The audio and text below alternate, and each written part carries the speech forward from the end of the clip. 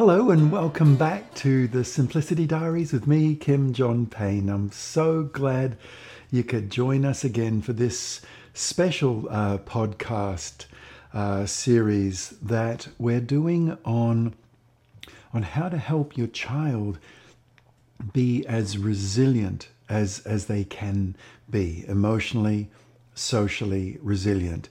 And I'm reading from the Emotionally Resilient Tweens and Teens book, which many of the points relate to younger children too, of course.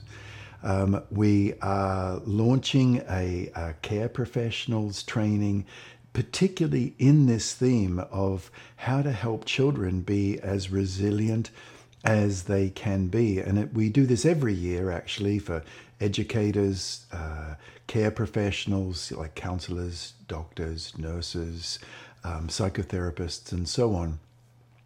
So keep an eye out for that. It'll be in the show notes. But for today, we're going to be looking at Sophie's story. And Sophie's story is called It's Life That's Bullying Me. And this was a story based, as all the stories are indeed, this was based on a true situation. I've obviously changed the girl's name, where a young girl is very reactive. And that is so often the way with kids who get targeted and isolated, picked on and teased, is that they're reactive. And part of that reactivity we covered in the last podcast, which was about their cup being full up, life spilling into their cup, too much stuff coming into their little beings. And then there's spillage. Life's moving too fast, it's expecting too much, it's overwhelming them, and then there's spillage. And that spillage very often can become reactivity. And it's so often the reactive children that find themselves being picked on, being a target for other children who are trying to hyper-control. So there's this dynamic between the hyper-controlling child looking for what they can control, and then the child who's reactive, who feeds into that and is another kid that is easy to control because they're so reactive. And this is Sophie's story. The fast-paced, high-pressure, too much, too soon lifestyle that many kids lead is overwhelming to them. Their nervous systems almost constantly in amber and the red zone, seldom calming down to green. Stressed kids tend to take things personally. When their nervous systems are overtaxed, they become hypervigilant.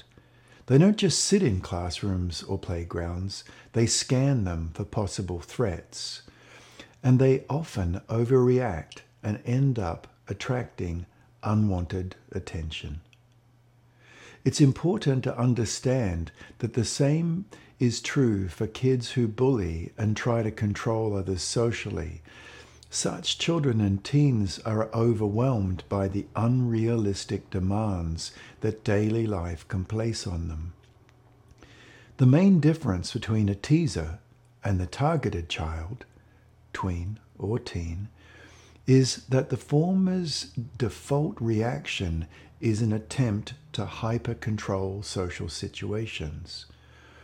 When their life pace becomes overwhelming, they grasp on for whatever they can control, including other kids, especially the ones who react openly and therefore can be manipulated.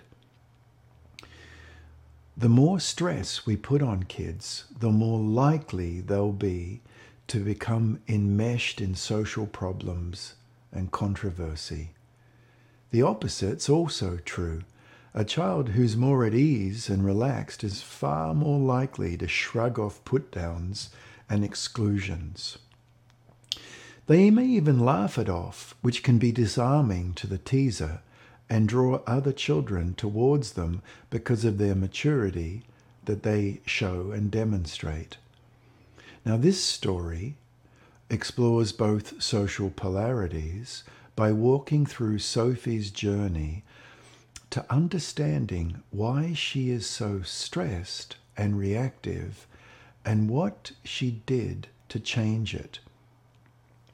Firstly, some points of understanding. Even though everyone is doing way too much, it's not healthy. Living at a crazy pace can make you really vulnerable to teasing. No matter how good anti-bullying strategies are, they don't work well if you're stressed, and particularly if you're oversensitive.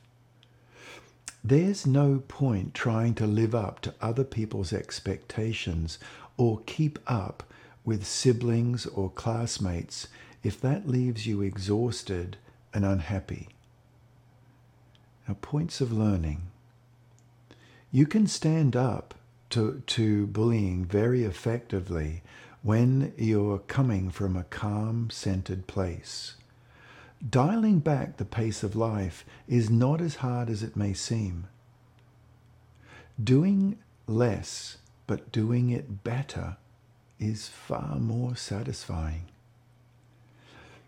It's not unreasonable for a child to want to have a childhood.